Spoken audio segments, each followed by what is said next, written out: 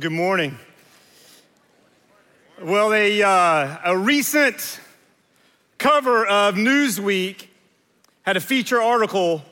The title on the front of it just simply said, "Follow Jesus and forget the church." This is what it looked like right here. Follow Jesus, but forget the church. Sadly, this is the sentiment of many people. It's popular today to talk about how people like Jesus, but they want nothing to do with his church. I hear this often with people I engage with in my community, with friends, neighbors, the waiters and waitresses I engage with when I invite them to come to church. Well, hey, I'm into the Jesus thing. He's okay. I like Jesus. I just don't want anything to do with church. It's popular to say that, hey, I'm spiritual, but not really religious. And tragically, that's not only true of how many people feel out there. According to Lifeway Publishers, a recent survey they did, it is true of how many people feel in here. Surveying those who identify as Christians, Lifeway found that most people do not believe they need the church in order to grow spiritually. 48% of the people they surveyed agreed with this statement. I intentionally spend time with other believers in order to help them grow in their faith. I intentionally spend time with other believers in order to help them grow in their faith. Only 48% said they agree with that. 65% of the people they surveyed agreed with this statement. I can walk with God without the help of other believers. 65% are basically saying, hey, I've got this figured out. I can do it alone. I don't need God's church. I don't need the help of other people. It's just me and Jesus. The problem is we are not the best judge of what is good for us. Scriptures even state that, right? In Proverbs chapter 16, there's a way which seems right to a man, but in the end, it leads to death. We all know this to be true. We're not the best judge of what's good for us. Don't believe me? Just ask your kids if they want donuts for breakfast, lunch, and dinner every day this week. And of course they'll sign up for that. The problem is, it's just not good for them. And we don't outgrow that. The Bible teaches us that our heart is deceitful. It's deceptive. We're not the best judge. We need others. We need the church. The church is a means of God's grace. Sadly, we live in an individualistic, consumer-minded culture. That's just the truth. We are quick to better deal other people because we experience what my kids taught me as FOMO, the fear of missing out, for those of you who don't know what that means. We view ourselves as owners rather than stewards of the money entrusted to us. That's my money. Not what the Bible says is a gift of God that we are to steward. No, it's mine. We're able to custom order anything we want. Just consider what it takes to get through the line at Starbucks every morning. You stand behind that joker who orders something with 20 different peculiar items in his coffee. I'm like, come on, man, just order black. Right? They should have a line for all the special snowflakes, and then they should have a line for all the people who just want jet fuel. Thank you. Thank you. Now you know my pain. We have been told that the customer is always right. And we believe it. We see ourselves as the customers. Life is a grand department store, and we are right. Tragically, gang, this mindset impacts the way in which we view the church, and we have a problem. In this room, the church, we have a problem. We judge a church based on several factors. Let's just be honest. The entertainment value of its teaching, the quality of its worship music, the usefulness of its weekly programs, right? Just consider how your typical conversation goes at brunch following church.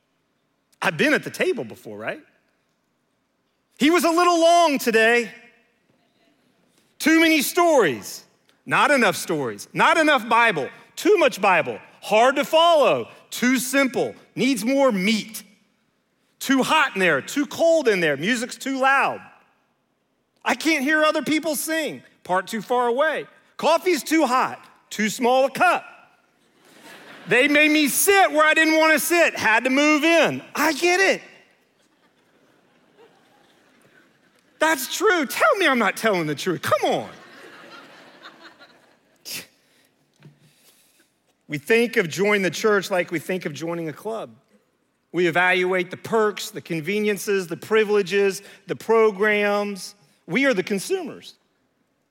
And we certainly bristle at any notion of submitting to the church's leadership or being accountable to one another. That just seems crazy. Who are you? Who are you to tell me how I should live my life? Right? You can't judge me. Or as my kids used to say, you're not the boss of me. You're not the boss of me. Right? We are a proud, self-sufficient people. We revel in our self-autonomy. And we resent the admonishment of others. That's just true. And I think you know it. And I'm here to raise my hand and tell you that's a problem.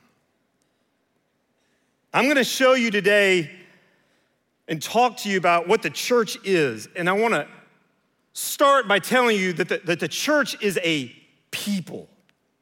And I'm going to argue that, mark this, if you miss anything, just don't miss this main point. I want it etched in your mind. You will never experience all that God intends for you apart from his church.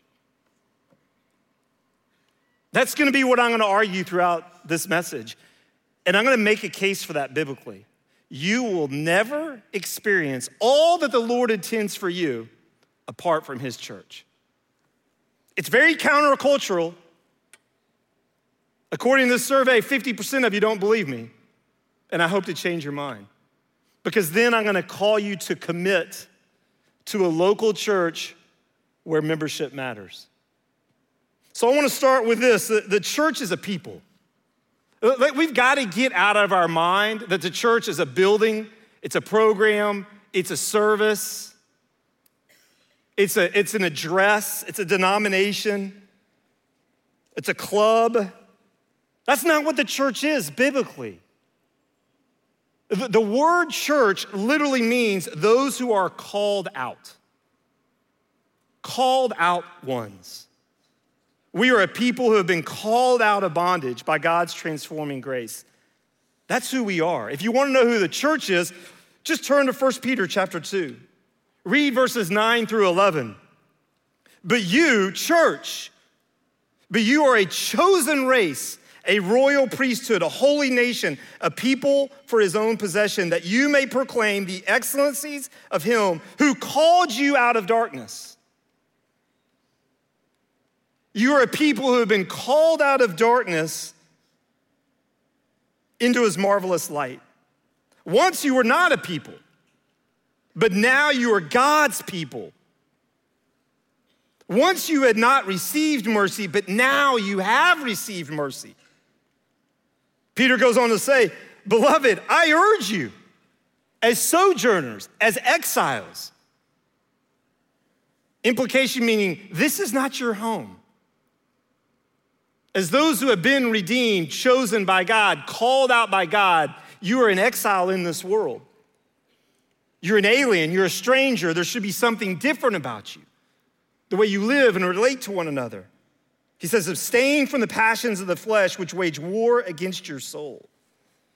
Now, I want to take so much time for this. This message could be a whole series. I'm going to make a point really quickly. All right, and when the Bible speaks of the church, when theologians speak of the church, it is true, there's two ways which we talk about the church. We talk about the universal church, and the universal church includes all of those who have placed their faith in Jesus Christ as their one and only Savior. Across every tribe, every tongue, every continent, From the time of Pentecost, God's people, God's church have been called out and known by the indwelling power of the Holy Spirit. The church, the universal church, includes all of the redeemed. But there is also a local church. And I'd love to get into the history of this and where this comes from. This is not unique to me, but it was certainly solidified during the time of the Reformation. If you want to know the marks of a healthy church, healthy local church, it includes at least 4 things. And the first one is the faithful proclamation and submission to the Word of God. You want to know where God's people are? You want to know where God's church is? You will find the faithful preaching and submission to the Word of God. If you don't hear that, if you don't see that, it may be a club, it may be a cult, it's just not God's people. The second characteristic of a healthy church is the practice of baptism and the Lord's Supper. The baptism and the Lord's Supper aren't just empty exercises we go through. Those who are baptized, that is a symbolic entrance into the family of God. It marks our journey into the family of God, where we are identifying with Christ's death, burial, and resurrection, publicly proclaiming. It's our first step of obedience. And if you're a believer and you have not been baptized, that's a step you need to take. It's a step you're commanded to take. The Lord's Supper is where we gather as the family of God and remind ourselves of God's provision, where we look back at what Christ has done for us, we examine our hearts, and we anticipate his return. Where you see a healthy church, you'll see the practice of baptism and the Lord's Supper. Where you see a healthy church, you'll see the establishment of godly leaders, elders over the church. That's why Paul said, hey, first appoint elders.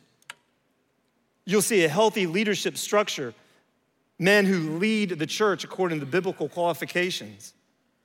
And you will see the care and correction of its members.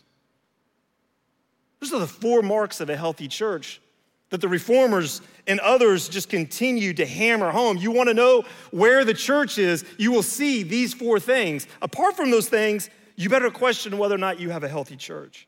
The church, gang, is God's plan A to change the world. It's not plan B. It truly is the hope of the world. Use the language of the Sermon on the Mount that we've been studying we are to be salt and light in a world that is dark and devoid of any meaning or taste apart from Christ. There's no substitute for the local church. You can go to your neighborhood Bible studies. You can go to your favorite parachurch ministry. You can watch church online. You can listen to a podcast. I get it. I benefit from all of those all the time. They're great supplements to your faith, but they are no substitute to living life within the local church, submitting to, being accountable to, contributing in, supporting within the local church. Those are great supplements, but they're no substitute. They're like Cliff Bars. You ever had a Cliff Bar? Those are awesome when you're hungry and you need something quick. You don't want to eat a Cliff Bar every day at every meal. Trust me. Here's what I want you to hear me say, gang, is that you will never experience all that the Lord intends for you apart from his church. I'm going to give you 4 metaphors, biblical metaphors, that you'll find within Scripture to describe the church. Again, I'm trying to change your way of thinking so that if Lifeway were to ask you, hey, what do you think? You would understand what Scripture would call you to. That when you see Newsweek, you sit there and you go, hey, that may sell a magazine. I just don't buy that because it's so unbiblical. The first metaphor is this, that God uses to describe his people. He says the church is a family. Church is a family. In 1 Timothy 3, among many places, but in 1 Timothy 3, verses 14 and 15, he says, I hope to come to you soon. This is Paul writing to Timothy. I hope to come to you soon. I'm writing these things to you so that if I delay, you may know how one ought to behave in the household of God. It's just another word for in the family of God, which is the church. The household of God, the family of God, is the church of the living God, a pillar and buttress of the truth. I love that language, a pillar and buttress of the truth. You go to the church, the family of God, to learn what is true. By implication, and what Scripture teaches is that the Lord is our Father. And we enter into this family, gang, not by birth, not by what we give, not by playing church and just showing up on Sundays. That's not how we enter into the church, by entering into a building. We enter into the family of God. Entrance into the family of God is marked by repentance, recognizing that we have all sinned and fallen short of his standard of perfection. We bring nothing to the cross except sin and resistance, but we recognize Romans 5:8 says, but God demonstrates his own love for us in this, that while we were still sinners, Christ died for us. He doesn't tell us to clean up our lives and have behavior modification, right? Walk straight, be moral people. He says, blessed are the poor in spirit. He begins the Sermon on the Mount. Those who recognize they're bankrupt before God, that we don't bring him our resume, but we come and we recognize that we're a sinful people. We rebelled against his will. We need his transforming grace. The Bible assures us that if we confess our sins,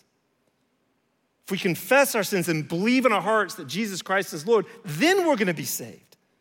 We acknowledge the fact that we can't earn it, but we receive the grace of God. Grace is just simply God's unmerited favor. And when you receive that because you believe that Jesus is who he is, that he paid the penalty on the cross for you, that he died, that he was buried, that he was resurrected, and now you can be rightly restored to a relationship with God through means of God's grace through his son, Jesus Christ, then you enter into the family of God. It is made up of white, black, brown, rich, poor, tall, short, educated, uneducated. That's God's church. Jesus redefines family, not based on biology, but based on those who have trusted in Jesus Christ. The church is a family. And there is always a seat at the table for those who have placed their faith in Christ. Always a seat at the table. And the Lord's Supper reminds us of this. I want you to meet a friend of mine. This is Mickey Frederick. Mickey is a good friend, and to hear him tell his story, if you were to ask him, hey, what is the church? The first thing he's gonna tell you, the church is a family. Because Mickey grew up with four dads. When he was 6 years old, his biological father left him. His mama loved him, but he never got over the wound his father created in his life, picking up and walking out of his home. Not long after that, his mom remarried, and that man became like a real father to Mickey. But tragically, when he was in high school, his stepfather literally died in his arms suddenly, and he buried who he called his dad. Since that time, he's had 2 more stepdads. And I was just talking to Mickey this week and talking to him about the church. And what does the church mean to you? What do you think church is? And he said, Blake, let me just tell you something. In this church, in the family of God, I have been reparented. I've had men who have mentored me, have shown me what it means to be a godly husband, a godly father, how to lead my company. Men have changed my life, coming alongside me, showing me all that God intends for me. He's grateful to be a part of the family of God, not just attending on a Sunday. You see, church, when you talk to Mickey, church is so much more than just a club for bored adults. It's the place where he has experienced the hands and feet of Christ, those who have ministered to him, cared for his family, loved him. Church is a family. Mickey is now leading within our church. And on the Dallas campus, I should just tell you quickly that he's now our first, what we're calling our first campus shepherd. If you were at the Elders Night several weeks ago, you know what I mean by that. If you don't know what I mean by that, then I would encourage you to check it out. Go back and listen to what we mean. But he is playing a significant leadership role on this particular campus, just like their campus shepherds in Fort Worth and Plano and Frisco. It's the first time for us as Dallas where we felt like this really makes sense. He's serving alongside our elders, alongside our Dallas leadership team, and increasing our span of care. Do you know everyone in our church who's in community has a community group leader who's connected to a community group director, who's connected to someone within leadership, so that we can care for every individual within our church. Every individual. And Mickey's playing a role like that. He went from a place of isolation and rebellion to an integral part of this family. I wonder how many of you are experiencing that. The church is not just a family, it is a body. Paul says in 1 Corinthians chapter 12, for the body does not consist of one member, but of many. If the foot should say, because I'm not a hand, I do not belong to the body, that would not make it any less part of the body. And if the ear should say, because I'm not an eye, I do not belong to the body, that would not make it any less part of the body. If the whole body were an eye, where would be the sense of hearing? If the whole body were an ear, where would be the sense of smell? But as it is, God arranged the members in the body, each one of them as he chose. If all were a single member, where would the body be? As it is, there are many parts, yet one body. Do you hear the metaphor? Jesus is the head. And we all play a significant role, meaning we all have our own part to play in the body, just like my hand plays a part. My nose plays a part, my ears play a part. That's the argument Paul's making. And he says when God's people come together, when they believe in Jesus Christ, they become part of the body. And every part is useful. I don't know about you, but I don't want to lose my left hand. I don't want to lose my nose. And my hand's different from my nose. And God has given every one of you a unique gift to function within the body, to further the kingdom of Christ, to further the gospel. That's the role you play. Church is not just a service. The church is not a building, an address. Church is the people. Church is a family. Church is a body. I want you to meet Jeff and Kirsten Selby. I had so much fun talking to them on the phone this week. Their names were given to me. I was just asking people on our staff. I was going, hey, I'm talking about the church, and I want you to introduce me to people. I don't want to just get up here and talk about the friends I know. And several people go, well, you got to know the Selbys, man. And I called and I just talked to them, and Jeff and Kirsten have been serving in this church, loving kids. They took a group of kids, Jeff guys, Kirsten girls, right, when they were in Crossroads 45. Those same kids now, 9 years later, are seniors in high school. And because of Jeff and Kirsten's faithfulness, right, not just showing up and handing out goldfish and making sure kids play safe with each other, they have invested their lives in the next generation of leaders. 9 years. 9 years. And Jeff said, Blake, here's the crazy thing. The more we've served, we have gotten more out of this than the kids within our groups ever have. The church has become smaller. I'm now more confident how God's wired me, gifted me. I'm watching God transform people's lives. It's the greatest privilege. And they now have 3 kids of their own over those 9 years. And here's what's crazy that Kirsten added, that I go, that's crazy. This is not just show up every other month. This is weekly. This is retreats. And she said, hey, you know what's even crazy, just fitting along with the body analogy, is that I think, and I'm being conservative, I think we personally have paid for our babysitters for our own kids no more than 15 times over those 9 years. And the reason is because the people in our community group and the people who go to Watermark, they say, hey, I can't I'm not able because of gifting and time and margin and all those things to do what you're doing, but I can certainly help take care of your kids. That is the body of Christ. They're not just showing up playing church. They're serving as the hands and feet of Christ. And I'm wondering how many people in here are experiencing church like this or know the joy of serving and getting a front row seat of God's transforming work. Church is a flock made up of sheep. 1 Peter 5 says this, "So I exhort the elders among you as a fellow elder and a witness of the sufferings of Christ, as well as a partaker in the glory that is going to be revealed. Shepherd the flock of God that is among you," saying to the elders, you are a shepherd. And guess what that makes us? Sheep. And I don't know if you know much about sheep, but sheep are prone to wander. Sheep need constant care and attention, and sheep need correction. Jesus is the chief shepherd. That's how he's described later on in this passage.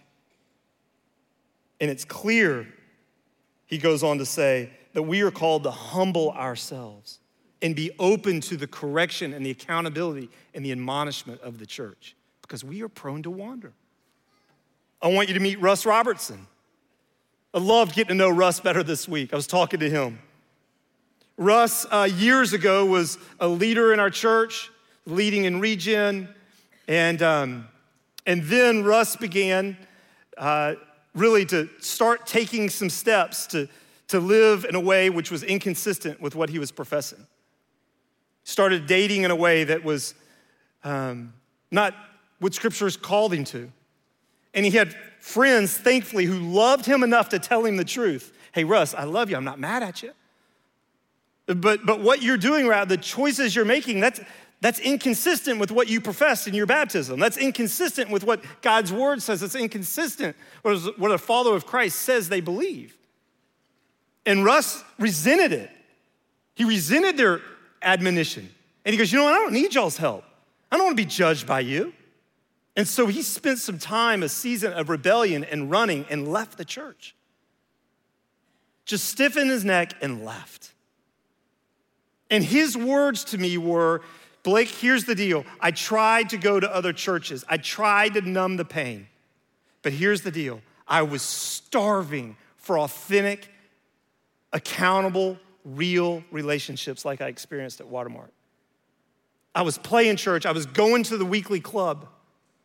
But I was not part of the church. And so I came home. I called those same guys who loved me enough to tell me the truth, and I said, hey, I want to come home. And every one of those guys put their arms around me and said, come on, man. We love you. And he thanked them for having the courage to tell him the truth. Russ is now leading his 5th regeneration group. His 5th group. He's a leader within this church. Serving as a community group shepherd, serving in a variety of ways. Gang, this is so countercultural to our way of thinking. Care and correction, admonishment, accountability, church discipline. We just bristle at that whole concept. It's so foreign to us. But you need to know that church discipline is a completely biblical idea. If you don't believe me, look at Matthew 18. So many passages. It's always motivated by love. You've got to understand that. It's not punitive. It's always motivated by love. It shows love for the individual that he or she might be warned and brought back to repentance. Russ, this is not going to go well for you. And sure enough, it didn't. And he has the scars and the pain to tell you about it. It shows love for the church that weaker sheep might be protected. It shows love for the watching world that it might see Christ's transforming power.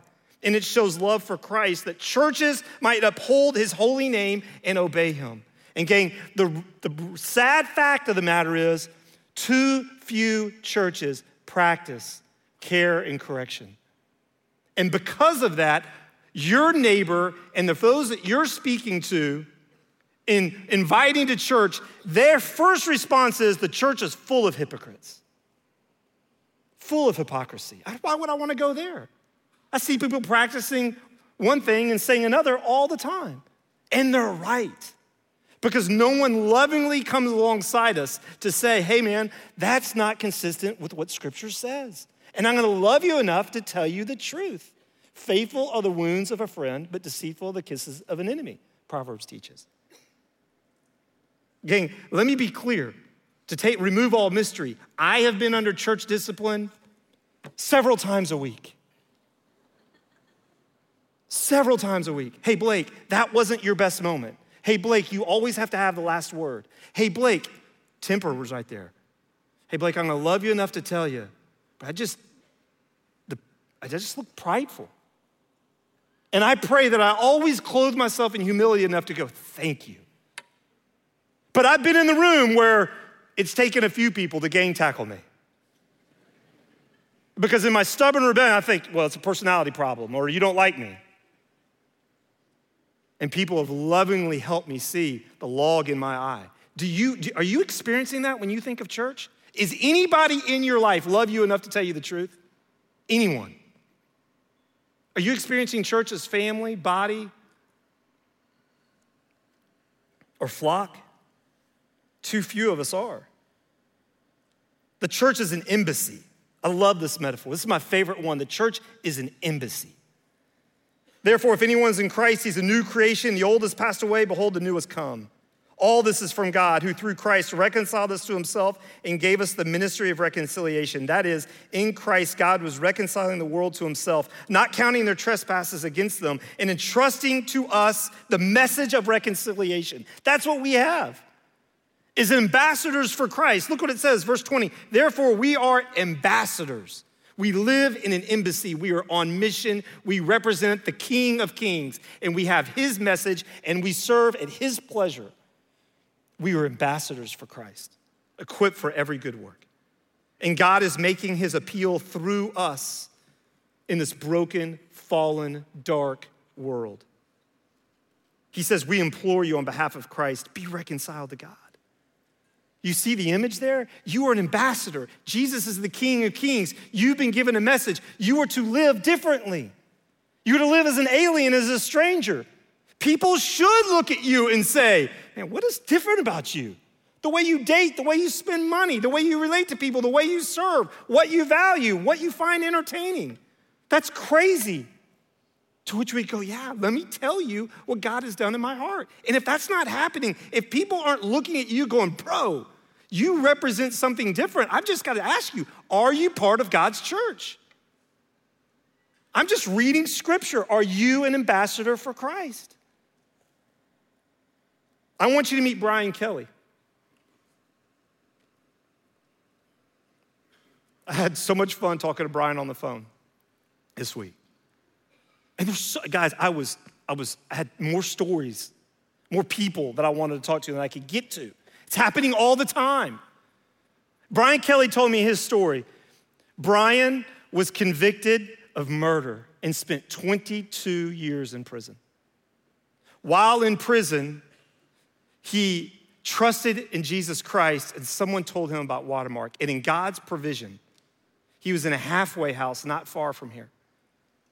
He dressed up one Sunday morning in July, many years ago, and in a coat and tie, and he started walking here.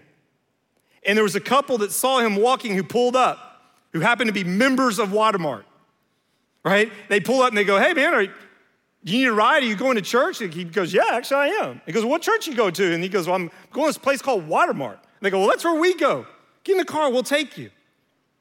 So he jumps in the car, and of course, probably didn't notice at first when they pulled up to talk to him, but Brian had an ankle bracelet on, right?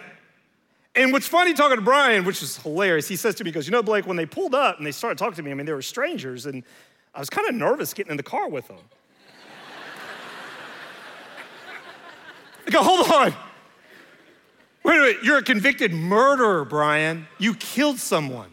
Yeah, I know. It seems strange, doesn't it? But I was nervous. And we just laughed. This guy's life has been transformed. He came to Watermark, and I kid you not, On that particular Sunday, Todd was preaching and talking about the grace of God, what the church is, how there is always a place for those who have placed their trust in Jesus Christ. And he said, I don't care if you've murdered someone.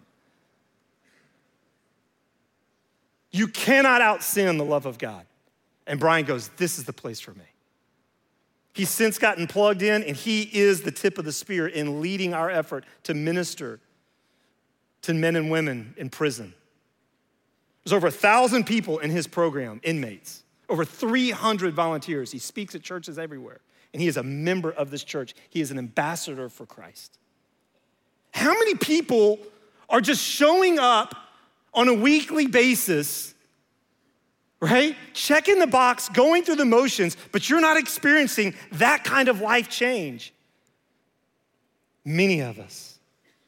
Many of us. My call, my challenge to you is to commit to a local church where membership matters. And let me be really clear. I don't care if it's this one. I really don't. But find a church where they preach the gospel. They hold to the care and correction of their members, where you see baptism, the Lord's Supper, and godly leaders in place. But find a local church.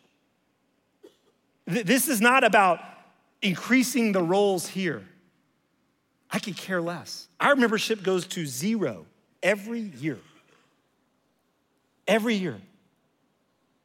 Because we don't want people just to have their name on a roll or some database somewhere. We want to care for people.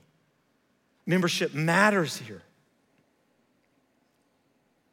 I hear people say all the time, Blake, church doesn't talk about, or the Bible doesn't talk about church membership. It doesn't say, join a local church.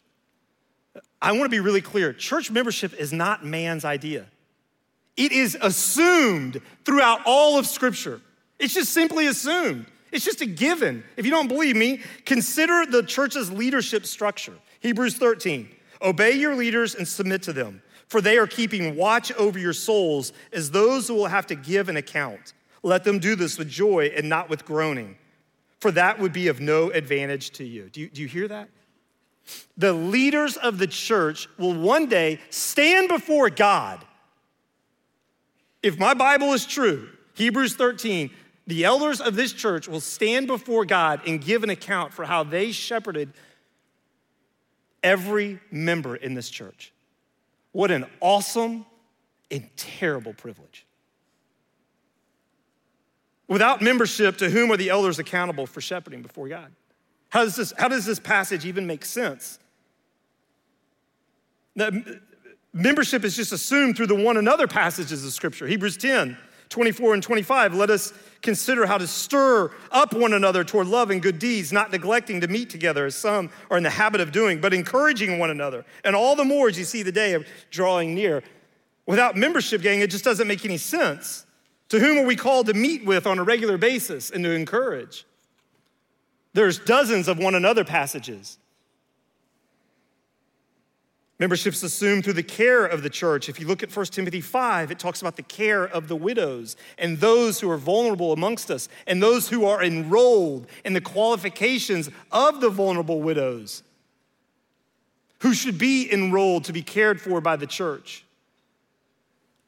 Without membership, how do the widows' enrollment, how does that make any sense? Membership's assumed through the correction of the church. 1 Corinthians 5 says this, it's actually reported that there is sexual immorality among you, and of a kind that is not even tolerated among unbelievers. For a man's father has his wife. For a man has his father's wife. And you are arrogant. Ought you not rather to mourn?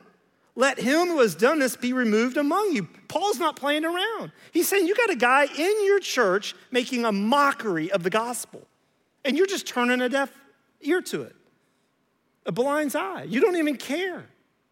And people are mocking the gospel. Do something about it.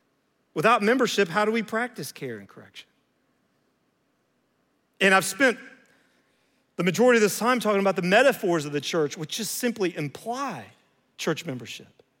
Think about the family. right?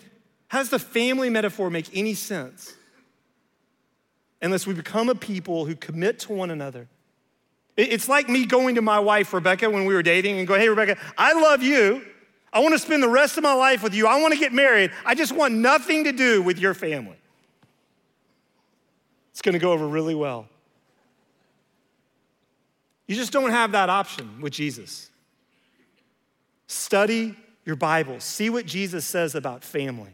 You don't get Jesus without his church. You don't get Jesus without his family.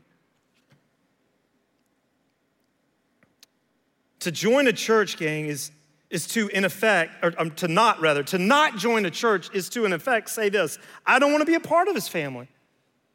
I would rather be orphaned. That's really what it means. I don't want to be a part of his body. I'd rather be dismembered. I don't want to be a part of his flock. Just let me be isolated. I don't want to be a part of his kingdom. Just let me be exiled. I want to read to you an email I received from one member who leads our membership process on our Frisco campus. And he said this, it's a little long, just bear with me. He says this: as an individual recovering from a faith anchored on performance-based acceptance, pursuing membership and being fully known was the last thing I wanted to do. I was a professional Christian activity box checker. But membership? Being accountable to others? Give me any other spiritual quota to complete but that one. In fact, it took 6 years of regularly attending Watermark to faithfully respond to the call of membership. I was believing the lie that I was a strong Christian and proud of the fact that I was doing it without a community of believers surrounding me. This false sense of godliness magnified my struggle with pride, anger, and lust, leaving a wake of broken friendships in the ethos of loving things and using people. Since being a member, I've grown day after day and more in my knowledge of and love of Christ and his people. I'm fully known and loved by his community that continually reminds me to pursue Christ by devoting daily, pursuing others relationally, counseling biblically, living authentically, admonishing faithfully, and engaging missionally. Show me someone who thinks they can grow in their love for God and others without being connected to his body.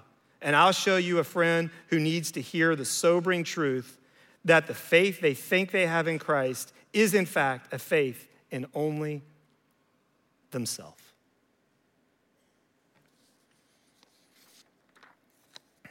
Man, at Watermark, gang, we covenant to believe in the essential doctrines of the inspiration of Scripture, the Trinity, the sinfulness of humanity, the full deity and humanity of Christ and his bodily resurrection, salvation by grace through faith alone, and the return of Jesus Christ. Every member here, and every year we reaffirm our belief in that. Every year in our 4B form. We say, hey, I still believe in those things unapologetically. And that's what unites us. Every believer here says, hey, I want to belong to his body by living in authentic community. I'm gonna pursue relationally, engage missionally, devote daily. They say they're gonna be trained by God's truth by growing in an understanding and application of his word. And they commit to living or to being strong in a life of godliness and worship. That's what it means to be a member here at Watermark. To believe, belong, be trained, be strong. The 4 B's. And every year, we just say, hey, do you want back in? Do you want to continue to do this? And tragically, every year there's several people like, I don't care, not me, maybe, not really. And I hear it. I hear people go, 4B form. I'm like, hey man, do you recommit to your gym? Well, yeah. If you make it a priority to recommit to your gym, what about your church? To make this a little more lighthearted, I love the Babylon Bee. Are you familiar with the Babylon Bee? By the way, it's all satire. It's crazy how many people read something on the Babylon Bee and then forward it thinking it's true. These are jokes. Please. All right. I love this. It says this, local man Tim Rubidoux has refused to join a local gym, claiming instead that his membership is in the invisible universal gym. And that should be enough to get him into shape. Yeah, I'm not really into the whole organized fitness thing, he told reporters, stating that he's been burned a few times by gyms that didn't cater to his every whim. I'm into fitness, but I'm not religious about it. He also launched into a long diatribe about the hypocrisy of other people he sees at the gym who are working out but aren't perfectly fit yet. That really turned me off, the whole institutional exercise thing. It's just not for me. Rubidoux states that he simply exercises on his own time whenever he feels like it, with no discipline routine or partners to keep him accountable. Nature is my gym. At publishing time, sources have been able to confirm that Rubidoux hasn't exercised in 14 years. I like it. Gang, I'm calling you to commit to a local church where membership matters. I hope it's this one. But if it's not, find a church. Quit church shopping. Quit playing the game that is so common in Dallas. And whatever you do, please don't make the deal.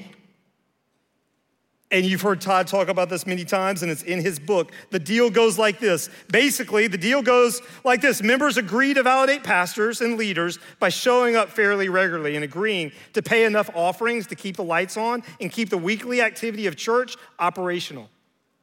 In return, pastors agree to preach civil, encouraging, self-help life messages, never asking too much of those attending.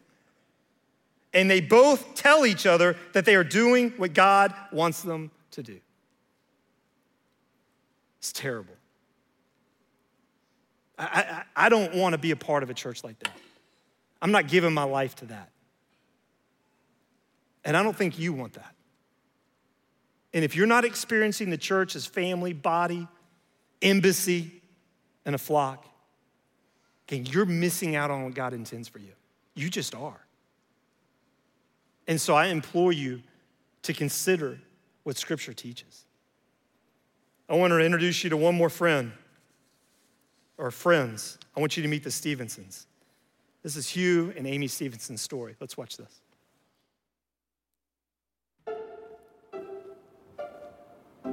I'm Amy. I'm married to Hugh. We've been married about 33 and a half years. We met on a blind date in college. I'm originally from Atlanta and moved back to Dallas in 2004. And we have 3 adult children, Tori, Jack, and Thomas. My identity, perfect mom syndrome. I read a lot of self-help books, trying to do it right, and I really didn't want any input from Hugh. I really shut him out. I kept telling myself everything's fine. You know, we have the house, we have the kids, we have the job, we have the stuff. You know, we go to church, we do these things. So from the outside looking in, everything seemed okay, but there was an underlying sense that I really was on the wrong track. I had very high expectations of myself. Fear and anxiety controlled me. I would withdraw into my study at home and medicate myself with alcohol and porn. The first major wake-up call for me came the night of December 10th, 2010. I stayed out all night partying and drinking with a friend, and I found myself at 3 o'clock in the morning on the side of the road with no way to get home. And at 3:30 in the morning, my phone rang, and it was Amy. And I told her where I was, and she came and got me, and I spent 3 days in bed recovering from that binge. Everything that I had wanted and worked for in my life was really hanging by a thread. In 2012, we had a major family crisis. We had no foundation, despite having gone to church for 20 years. I didn't know where to turn. In the midst of our family crisis, one of our sons, who was a believer, said, I'm gonna go to Watermark, and if you wanna go with me, that's where I'm going. We went to the service there, sat way up in the back, and I remember John Abel saying from the stage, welcome to Watermark, we're a lost and broken people, we're glad you're here. And I had never heard anything like that at a church. We saw people's lives transformed, and we knew we wanted that. We knew that was a relationship with Christ. We wanted that. How did we get that? I started pursuing God's word myself because I wanted to have a relationship with Jesus Christ that I saw so many others have. We started going to Regeneration, Watermark's recovery ministry, and we saw people who were authentic and dealing with their sin struggles. Food addiction, which I was dealing with. I had a desire for ease and comfort. I was controlling, and I had major pride issues. I realized that I was out of control, and I prayed, and I told God that I surrendered. I couldn't cure myself, and I was surrendering to Him. My blaming everybody else for the problems in my life was wrong. And I love the saying of drawing the circle around yourself and change everything inside the circle. And that's the message that I heard over and over and over again. And I knew that through God's word, God's spirit, and God's people, that I would learn how to have my new life in Christ that I had always wanted and would give me the joy and abundance that God had planned for me. I started to see the changes in Hugh, but frankly, I was a little skeptical at first because I had seen some of these changes before. But over time, I saw he was a different person. He began to ask for forgiveness for things. He wanted to pray together in the morning, would ask me, how can I love and serve you today? Over time, I saw how God transformed him into a godly man, and I wanted to follow him, and now we're a team. What Amy and I have learned in this journey is that God is who He says He is. He knows us better than we know ourselves, and He has a plan for our life that's better than our own. Man.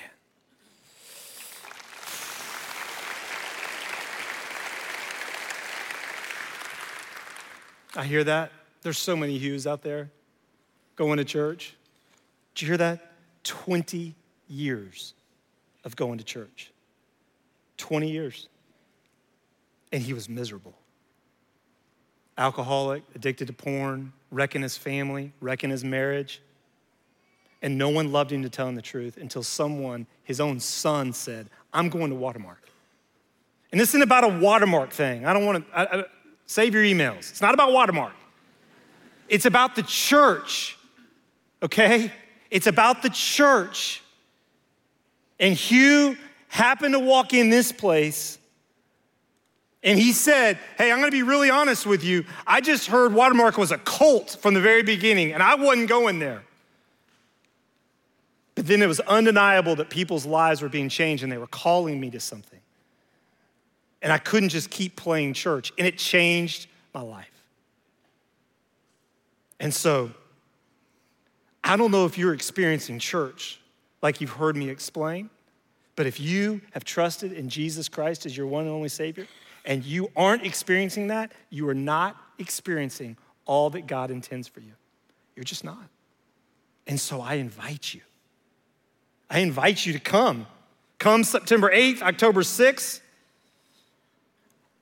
or one day, November 2nd, where we spend a whole day going through all 3 classes together, and you can knock it out in one shot. And come and be a part of a local church where membership matters. Let me pray for us. Father in heaven, I thank you for your word and the clarity in which it speaks. I thank you for each one's name, Lord, that I mentioned today, for their transparent, courageous faith in you. Father, I thank you that they are serving as the family, the body, the flock, the embassy. I thank you, Lord, that we're in a church where we don't just talk about life change, but Lord, we're able to read about it every week in the Watermark News. And it's not because of Watermark, it's because of your spirit that is alive and active. Lord, I pray that those, Lord, who, as were surveyed in the Lifeway survey I mentioned before, who are in this room, who just simply don't believe that, I pray, Lord, that they would wrestle with your word, wrestle with your scriptures. Not with me, but with what your word says. I pray, Lord, that you would strengthen the faith and the heart of those, Lord, who are actively participating in this church, that we would be a light in the city of Dallas. Thank you for the many ways people are serving all over this world in using their gifts because they're a part of this body, and how that has ministered to me, how my family has been transformed by the faithfulness of the members here and the leaders in this church. Lord, we love you and we thank you. In Christ's name, amen.